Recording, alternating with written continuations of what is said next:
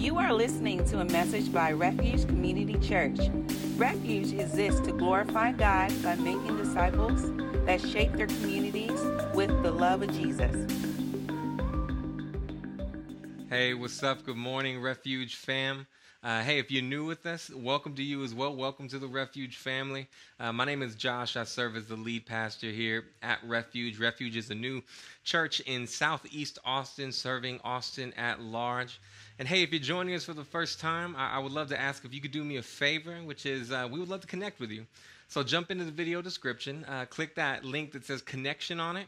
It's going to pop up a little form. Fill that out. Send it over to us. We would love to learn how we could pray for you, learn how we can serve you, learn if you need anything to let us know. We know that times are hard right now for some, and we would love to do everything we can to help out with that. In addition, to just share a little bit more information about who we are and what we do as a church, and invite you to get involved in any way that you see fit. And so, once again, thank you for joining us, and we look forward to connecting with you. Okay? Now, on to the business at hand. We're going to be jumping into the Word of God, into the Scriptures. You know what time it is. We're continuing our series, Jonah, in the book of Jonah. We're going to be diving into chapter 4 today.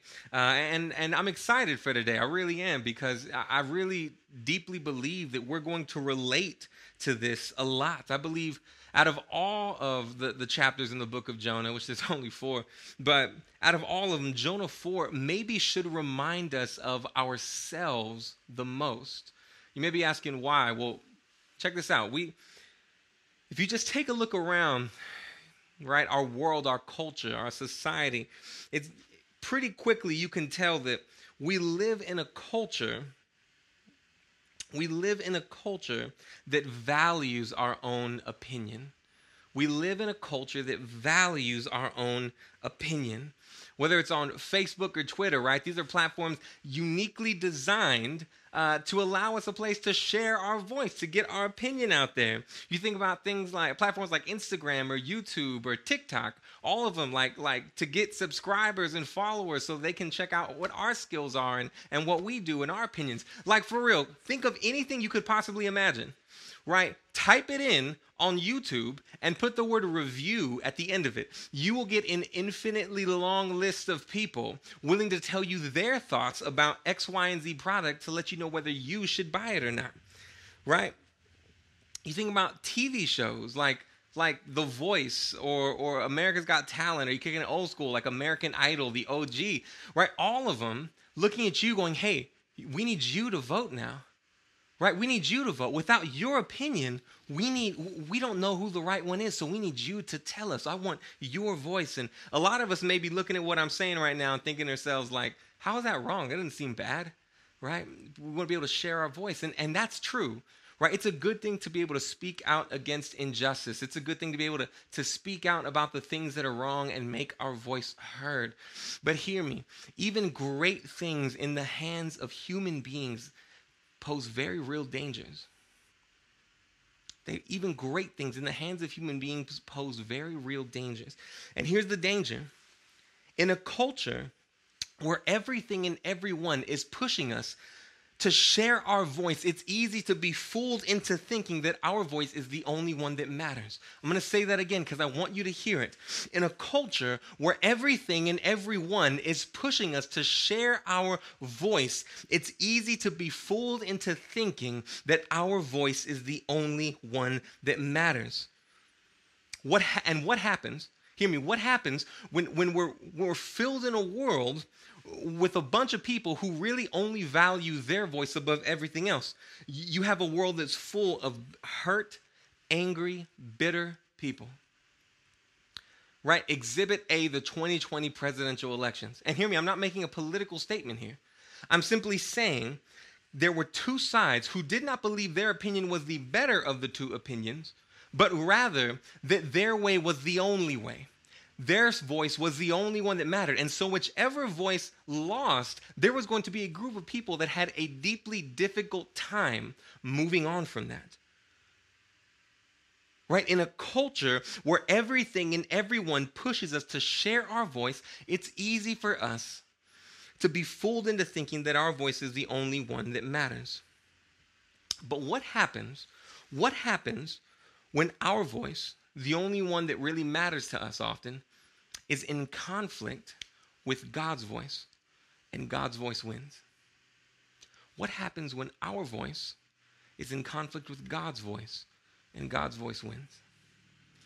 That's what we find today in Jonah chapter 4. That's where we find Jonah today in Jonah chapter 4.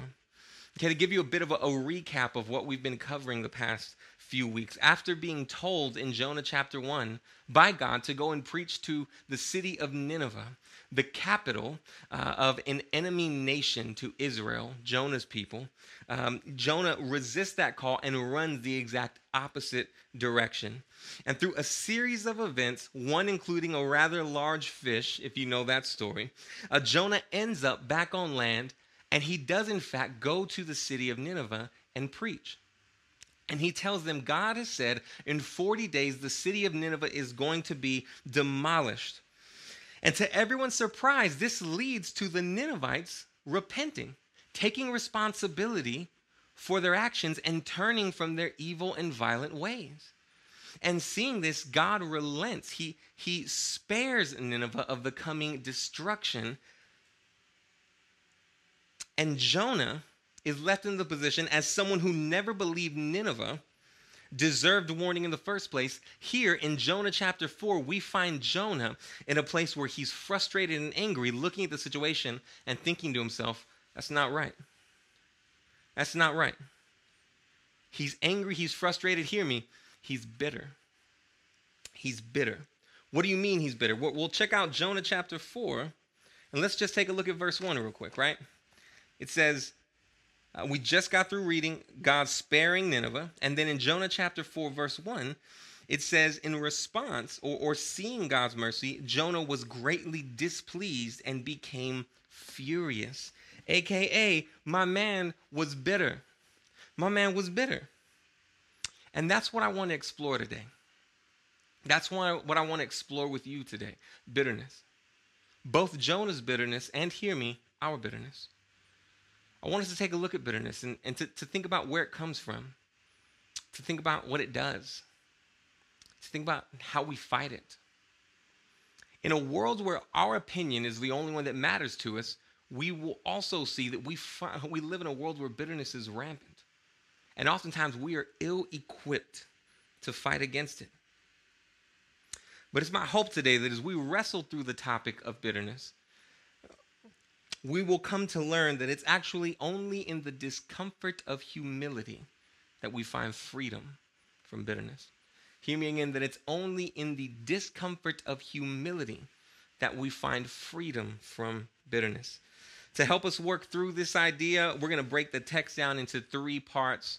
The first one we're going to jump into is the birth of bitterness. Okay, I want to explore where bitterness comes from, the birth of bitterness.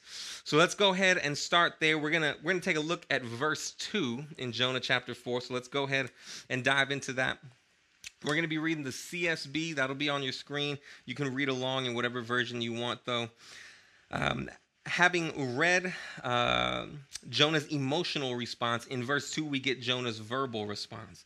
Verse 2 says, he, Jonah, prayed to the Lord, please, Lord, isn't this what I thought while I was still in my own country? That's why I fled toward Tarshish in the first place. I knew that you are a gracious and compassionate God, slow to anger, abounding in faithful love, and one who relents from sending disaster. Lord, thank you for your word. Bless this time in Jesus' name. Amen. Now, where we find Jonah today in Jonah chapter 4, he's seen the Ninevites, he's seen the city of Nineveh receive mercy, and he's angry. He's bitter. He's using language like, I knew this when I was still at home, right? That's why I ran in the first place. In other words, he's saying, I knew it. I knew it. I knew that when you told me way back there at home in chapter 1, right, to go and preach to the Ninevites, I knew that end game for you was to show them mercy. I knew it because you're a compassionate, merciful, slow to anger, full of love type of God. And I knew the moment you told me that was going to be the end game, showing them mercy. And here's the thing, I don't agree. I don't agree. I don't think they deserve it. You ever been there before? You ever been there before? You seen someone get that promotion, or you seen someone get that relationship. You seen someone get a new job. You see someone get maybe a new opportunity, a grade. And you look at them and think to yourself, they don't deserve that. Right? You start feeling this sense of frustration. You start feeling this sense of resentment. You start feeling bitterness. And what happens right after that? Right after we see that person receive that thing that we don't think they deserve, we start this never-ending process of indexing everything I've done right and indexing everything they've done wrong. I end up counting everything I've done right and counting everything they've done wrong. And that gives way to this process of this never-ending process of trying to figure out whether they deserve this or whether I deserve that, who deserves what.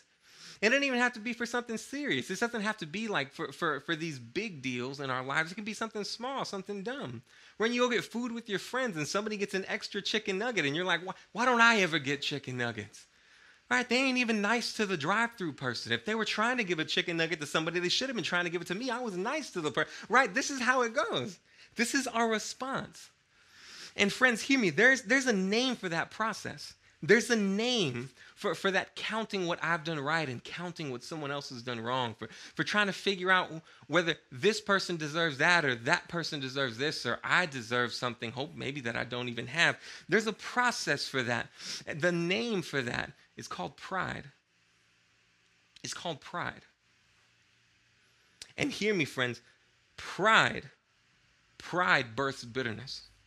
That's where it comes from. Bitterness comes from pride. Pride births bitterness.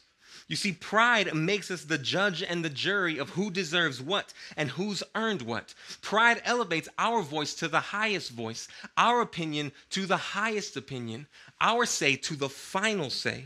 And that sets us up. It sets us up perfectly. It sets us up beautifully for what? It sets us up beautifully for bitterness.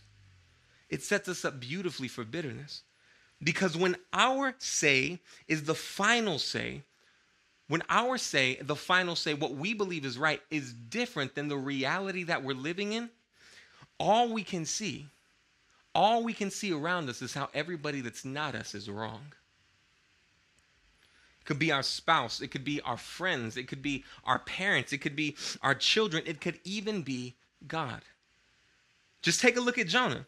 When Jonah's final say, what he thinks is best, is trumped by God's final say, the result is bitterness. The result is anger. The result is fury. The result is bitterness. How many of us have been here? Friends, how many of us have been right here?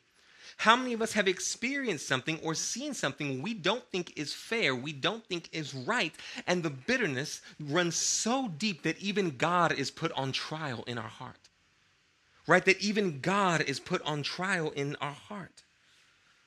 And you might be thinking to yourself, but Josh, what if it's unfair? What if it actually is unfair? What if it actually is not right? And friend, I want to pause here. Hear me. I understand. That's not what I'm saying. I'm not saying that never happens. We live in a broken world. We live in a broken world where bad things do in fact happen to good people. I'm not debating that whatsoever. But, hear me, pride oftentimes clouds the difference between the two things. Pride oftentimes clouds the difference between the two things. What do you mean? Well, what I mean is that pride doesn't just elevate the things we've done right, it minimizes the things we've done wrong. Hear me. Pride doesn't just elevate the things we've done right, it minimizes the things we've done wrong. Check this out. In verse 2, Jonah describes God as merciful, right? It's a general description. Well, let's check it out. Let's take another look. We're just about halfway through chapter 2. He says, I knew that you are a gracious and compassionate God, slow to anger, abounding in faithful love, and one who relents from sending disaster. Now, the only thing is that these descriptions for God are not original bars from Jonah. Right? They're not things that are coming from his vocabulary. He didn't make these up on the spot. Rather, he's actually quoting another part of the Bible, an older part of the Bible. a part of the Bible that actually comes from one of the darkest times in Israel's history. It's actually the story of when Moses received the Ten Commandments. This is in Exodus 34. And it tells a story of the book of Exodus in general, of how God delivers Israel from slavery. And while they're in the desert, he gives Moses and the people a way to live, the way he wants them to live as his chosen people. And on his way down the mountain, Moses looks down and sees the entire nation of Israel bowing down and worshiping a golden calf, an idol, and calling it God. In fact, they give it God's own name, Yahweh. And in this moment, a moment where Israel deserved punishment, deserved destruction, instead, God gives them mercy. God gives them forgiveness. Hear me, God spares Israel. And in his mercy, God declares that he's a gracious and compassionate God, slow to anger and full of faithful love. Do you see the irony? Do you see the irony? Jonah is quoting an instance where Israel, his people, were guilty and in need of God's mercy, and they received it. Yet in this instance, Nineveh is guilty and in need of God's mercy, and he doesn't believe they deserve it. Two instances of mercy from a gracious and compassionate God on two guilty parties, yet in Jonah's mind, somehow they're different. Somehow they're different. One group deserves mercy and it's a good thing, but the other group does not deserve mercy somehow and it's a bad thing. Friends, pride elevates what we've done right, but it also minimizes what we've done wrong. It finds ways to excuse us of the same things that we desire to hold others accountable for. And the justifications are endless. They're infinite. Maybe it's who we are, right? Like, well, I'm young, so I'm expected to make mistakes. Or I'm old, so I've really earned the right to say and do what I want. Maybe it's that I'm wealthier or I'm poor, and so I'm expected to do these types of things. Maybe it's the duration of our wrongdoing. They did it longer than me. I didn't do it as long as they did it. Or maybe it's that I used to do it, right? I used to do this wrong thing, but they are still doing this wrong thing, and I don't do that wrong thing anymore. Pride elevates what we've done right, but pride also minimizes what we've done wrong. And hear me, friends, this pride is a breeding ground for bitterness. It's a breeding ground for bitterness. It births bitterness. It births anger. It births this frustration, this bitterness. And once that bitterness is birthed, once it comes to the light, we are saddled then with the burden of bitterness, what it does in our life. That's our second point. I want you to write that down. Now that we've understood where bitterness comes from, the birth of bitterness, I want to see what Jonah 4 has to say about the burden of bitterness, what it does. Take a look at verse 2 again. We're going to read verse 2, but this time we're going to add in verse 3. All right? Let's check it out. Verse 2 again says, he, Jonah, prayed to the Lord, please, Lord, isn't this what I thought while I was still in my own country? That's why I fled toward Tarshish in the first place. I knew that you are a gracious and compassionate God, slow to anger, abounding in faithful love, and one who relents from sending disaster. And now, Lord, take my life from me, for it is better for me to die than to live. Wow. Do you see that? Jonah is so angry at God, so mad at God's actions, that he actually wants to die. He's saying, Lord, just take my life. And what has God done to elicit such a response from Jonah? That's the craziest part. God's just been merciful. He's just been gracious. He's just been good. He's just been loving. That's all. Yet for Jonah, this is the worst thing in the world. Why? Because of the burden of bitterness. Friends, the burden of bitterness is that bitterness can make even the sweetest things in our lives bitter. Hear me again. The burden of bitterness is that bitterness can make even the sweetest things in our lives bitter. Think about this. God's compassion, his grace, his love, his patience, all things that Jonah and Jonah's people have benefited from in their own lives. Yet in this moment, in Jonah's eyes, these same things are now disgusting. These same things are now appalling. These same things now make him want to die. Let's make this a little more vivid, okay? Because the language here, gracious, compassionate, slow to anger, faithful love. In the Hebrew language, these words actually had a close association with motherly love, with the tender and gentle love of a mother. Yet here, Jonah's so mad that seeing this gentle, tender love makes him want to die. Can you imagine? Seriously, think about it. Imagine with me. Imagine walking in a park, seeing a mother lovingly, gently caring for her child and responding like, oh God, just kill me. Just kill me. It's crazy. It's crazy, right? But that's what bitterness does. Bitterness is crazy. Bitterness, that's the burden of bitterness. It makes even the sweetest things in our lives bitter. I love how Eric Redmond, he's a pastor and a professor of theology in the Washington, D.C. area. And he captures this idea, I think, beautifully in his commentary on Jonah. He says it like this: Jonah takes issue with God being merciful, one who cares for people tenderly and compassionately, as a mother would care for a child, the Hebrew concept behind the words. That God would be one who would look down at evil and violent people, his enemies no less, and lean over them the way a good mother leans over a baby's crib, tenderly holding and caressing that baby, is an issue for Jonah. It reminds me of a story I once heard a buddy of mine share. He told me about a Saturday morning tradition he has with his two sons, a younger boy and an older boy, both of them pretty young in general, though. It's a Saturday morning tradition where they would all get up early, come downstairs, and they would make pancakes together. More like Dad would make them pancakes, and they would spend time laughing, catching up about the week, sharing time together, celebrating just their relationship, bonding. And one morning, he remembers that his oldest boy comes down the stairs, and they laugh, they greet each other, they settle in, and Dad begins to pour the pancake mix into the pan. He flips it, he finishes it, he puts it on the plate. He puts it on the plate and he covers it in whipped cream and strawberries. He puts just the works, right? He puts it in front of his son, his oldest boy, and he just starts digging in, right? And he starts saying, Dad, these are the best pancakes ever, all that good stuff. He's pretty young, so he's just excited about things that are on his plate.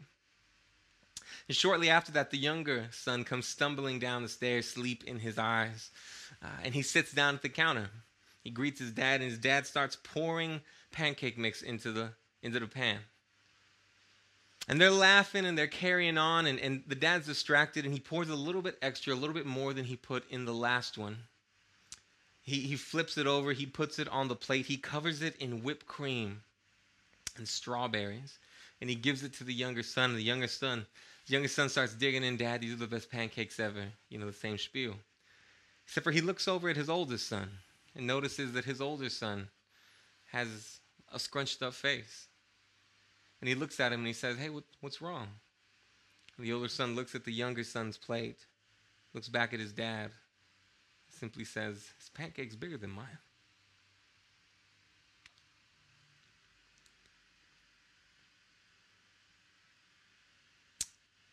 In a moment where he had everything that he wanted in front of him, great pancakes, his family, the affection and attention of his father, the only thing he could think of was that pancake is bigger than mine. And he pushes his plate away. The laughter in the room dims down, and he becomes more quiet. He becomes more reserved, no longer enjoying his dad, no longer enjoying his brother. Friends, bitterness makes even the sweetest things in our life bitter. It makes even the sweetest things in our life bitter. It robs us of peace, joy, love, contentment. It shackles us in victimhood, and it distracts us from a loving Father who desires nothing more than to give us good gifts. Friends, that's the burden of bitterness. That's what happens when we allow pride to infect our hearts and make us the judge and make us the jury and make our voice the only one that matters. It gives way to a bitterness that robs us of joy, that robs us of peace.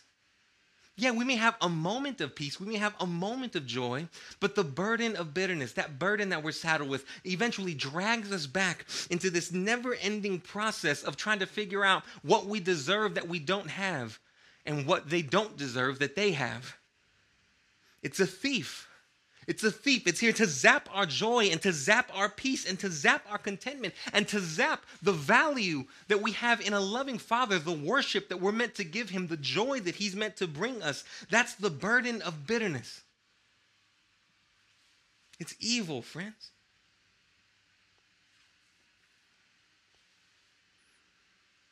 And so where do we go from here? Right? You might be saying, hey, bro, like I've heard enough. You got me. Just tell me how to get out of it now. Where do we need to go? What do we need to do here? And an easy response might be, well, just humility, right? Be humble. Be humble. But here's the thing.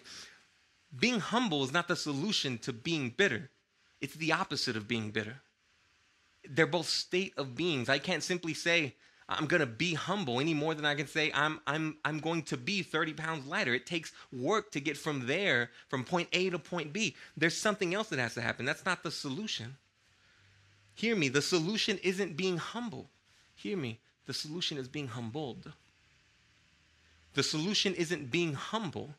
The solution is being humbled, being brought down to size. In other words, not what I can do, not in my own hands, because in my hands, I'm going to elevate what I've done right. I'm going to minimize what I've done wrong. No, I need someone else to come in and to help me correctly see myself. And friends, this is where the message of Jesus comes in. Hear me, this is where the message of Jesus comes in. Because it's only in the message of Jesus that we learn that we've all, men, women, tall, short, white, black, brown, tall, fat, short, skinny, that we've all been handmade by God. And as a result, we're all equally worthy of dignity and equally worthy of respect. We don't have the ability to hold who we are over anyone else because they deserve everything that we deserve. But it's also only in the message of Jesus that we learn that we've all collectively failed as well. That as a result, we're all equally guilty. Romans 3:23, right, says that we've all sinned and fall short of the glory of God. There's no better, there's no worse, there's no more deserving, there's no less deserving. There's simply perfect and not perfect, holy and not holy. And we've all collectively found ourselves in the imperfect, not holy category. We have found ourselves in the undeserving group. We found ourselves in the haven't earned it group. We found ourselves in the guilty group. We don't need to be humble, friends. We need to be humbled. And the message of Jesus, the gospel of Jesus, is the great humbler. But it's also the great hope. The message of Jesus is the great humbler, but it's also the great hope. Because it's in the message of Jesus, it's in this good news that we learn of this Jesus. That we learn of this Jesus who, though he was uniquely God's son, left the splendors of heaven to be born in a smelly barn. We learn of this Jesus who, though he knew the record of every single person he met, treated each of them with equal dignity and respect and love. We learn of this Jesus who was willing to go hungry but multiplied food to feed thousands. And we learn of this Jesus.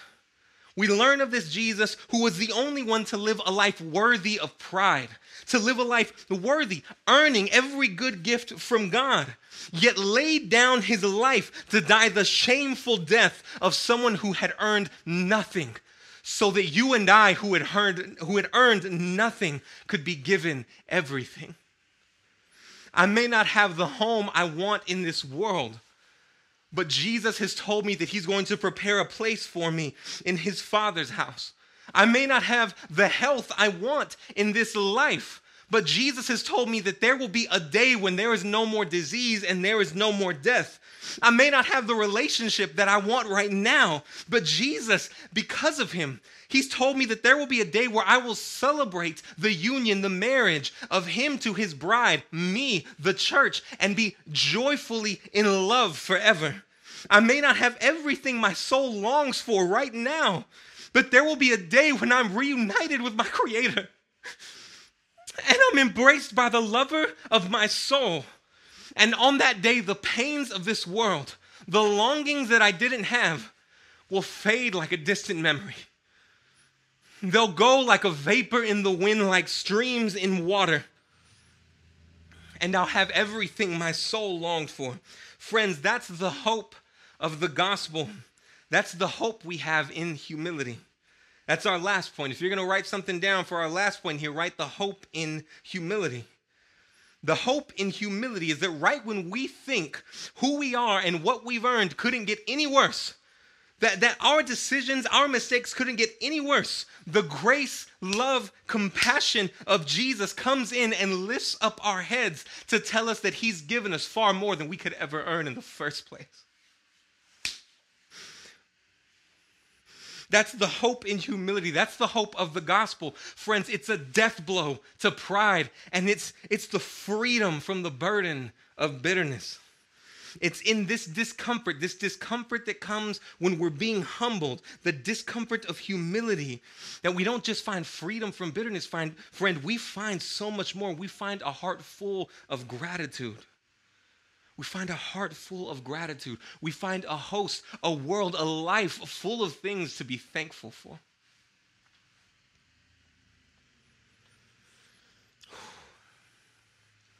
It reminds me of the story of Anne Steele. And you may not know who that is, and that's all right. Anne Steele was a 16th century English poet and hymn writer, and she was dope. She was dope for 100 years after her death. She was actually the most published female hymn writer in both the U.S. and England. From all accounts, she seemed to be a quiet woman, a devout Christian. There wasn't much in her life that was outside of the ordinary. Some believe that she probably had more interactions with hardship than your average person, but nothing out of the ordinary besides that. Yet, she remained faithful to God. She clung to her faith even in hardship. Until one day she met a man. She met a man who treated her special. She met a man that made her feel special, made her feel seen, made her feel loved. And they fell in love. They fell in love. And eventually he asked her if she would marry him, and she said yes, and they got engaged. And there wasn't anything special or unique about the engagement. It was filled with hope. It was filled with excitement. It was filled with anticipation. Until finally the wedding day came, and she arrived early. She got ready. Then the crowd arrived, and they began to gather together in the church full of anticipation, waiting to celebrate the new marriage, the new couple. And it wasn't until 15 minutes until the service began that young Anne began to become nervous, learning that her fiance actually still wasn't there. He hadn't showed up yet. And the 15 minutes passed to the service start time, and still he's not there. And 30 minutes passed. Until an hour past the beginning of the service, a messenger arrived. A messenger from the local hospital who was there to let her fiance, Robert's family, know, and young Anne know, that sadly the night before, Robert had drowned and he had died. And Anne wept, full of grief and full of sorrow.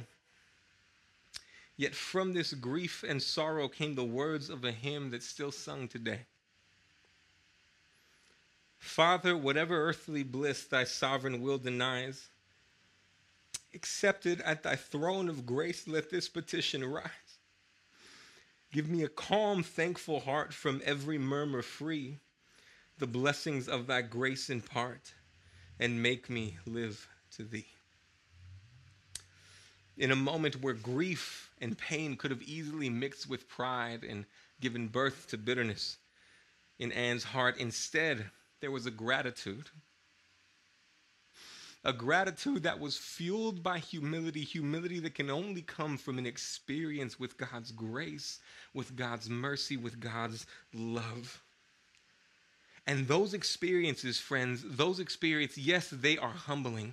Yes, they are sometimes scary. But friends, it's those experiences that give way to peace, that give way to contentment, that give way to joy. And hear me, the earthly pleasures that Anne's heart longed for, even the one that she probably was saddened by in the death of her fiance, in this moment, right now, look at me, they're a distant memory for Anne Steele. They're a distant memory for Anne Steele right now. Friends, this type of gratitude, this type of humility, it's what I desire for us. It's what I desire for you as your pastor. It's what I want for you. It's this type of humility that shapes, that forms us, that frees us from bitterness, that fills our heart rather with bitterness, but with gratitude. That opens us up to enjoy the good gifts of God as our Heavenly Father, to enjoy the beautiful pancake that He's laid out for us in our Saturday morning traditions, to enjoy the good gifts that He's showered on us so that He can show us the deep affection that He has for us so that they can move us to worshiping Him. To worshiping Him and being filled with peace and joy and contentment. It doesn't happen overnight. It's not one moment. But friends, it is an ongoing pursuit of the peace, of the stillness, of the joy that comes with knowing that I am His and that He is mine. And that though I deserve nothing, Jesus in the goodness of God has given me everything. It's this same type of humility, this gratitude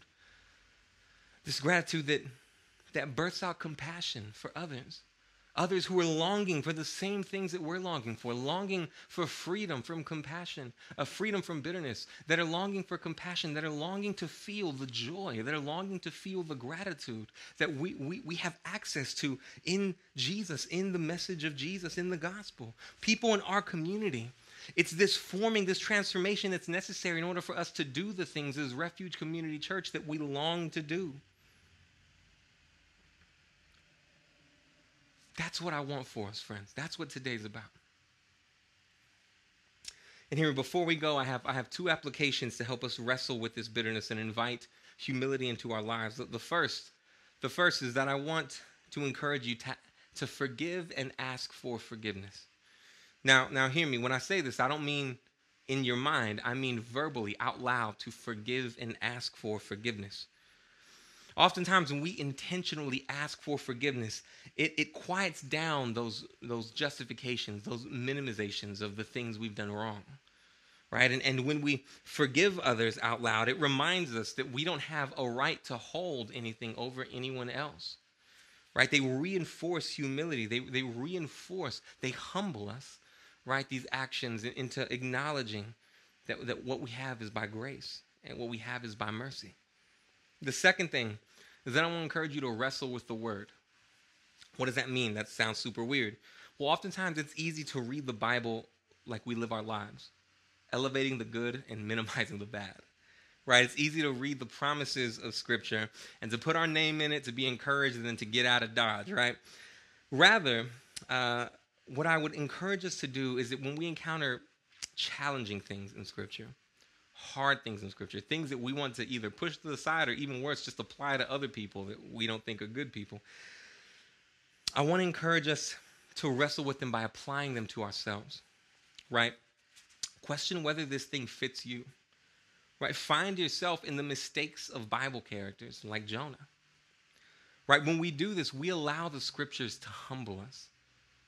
And that's scary. We allow the Scriptures to humble us, and that's scary. But when we allow the Scriptures to humble us, we also invite them to build us back up as we see the mercy, grace, and love of God interacting with us. I think these two things will start us on the process, start us in the process. And again, I emphasize process of finding freedom from pride and bitterness in the mercy, in the grace we've received from Jesus. Okay, so that's it. We're going to go ahead and pray to finish up. We're going to jump into a moment of worship in response to the word, and then we're going to come back and I'll give us a parting blessing. Okay, I want you to join me in praying.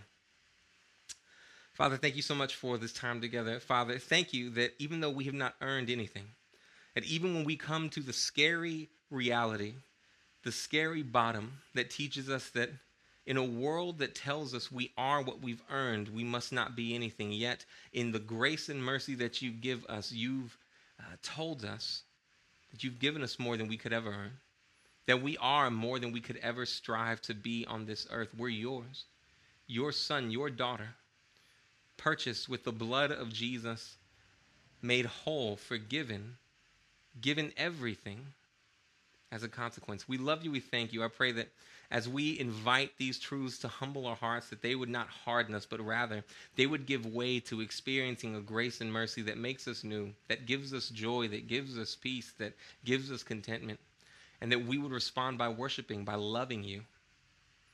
We love you. We thank you. And we pray these things in Jesus' name. Amen. Amen. Love you guys. Thank you for listening. We hope this message encourages you and strengthens your faith.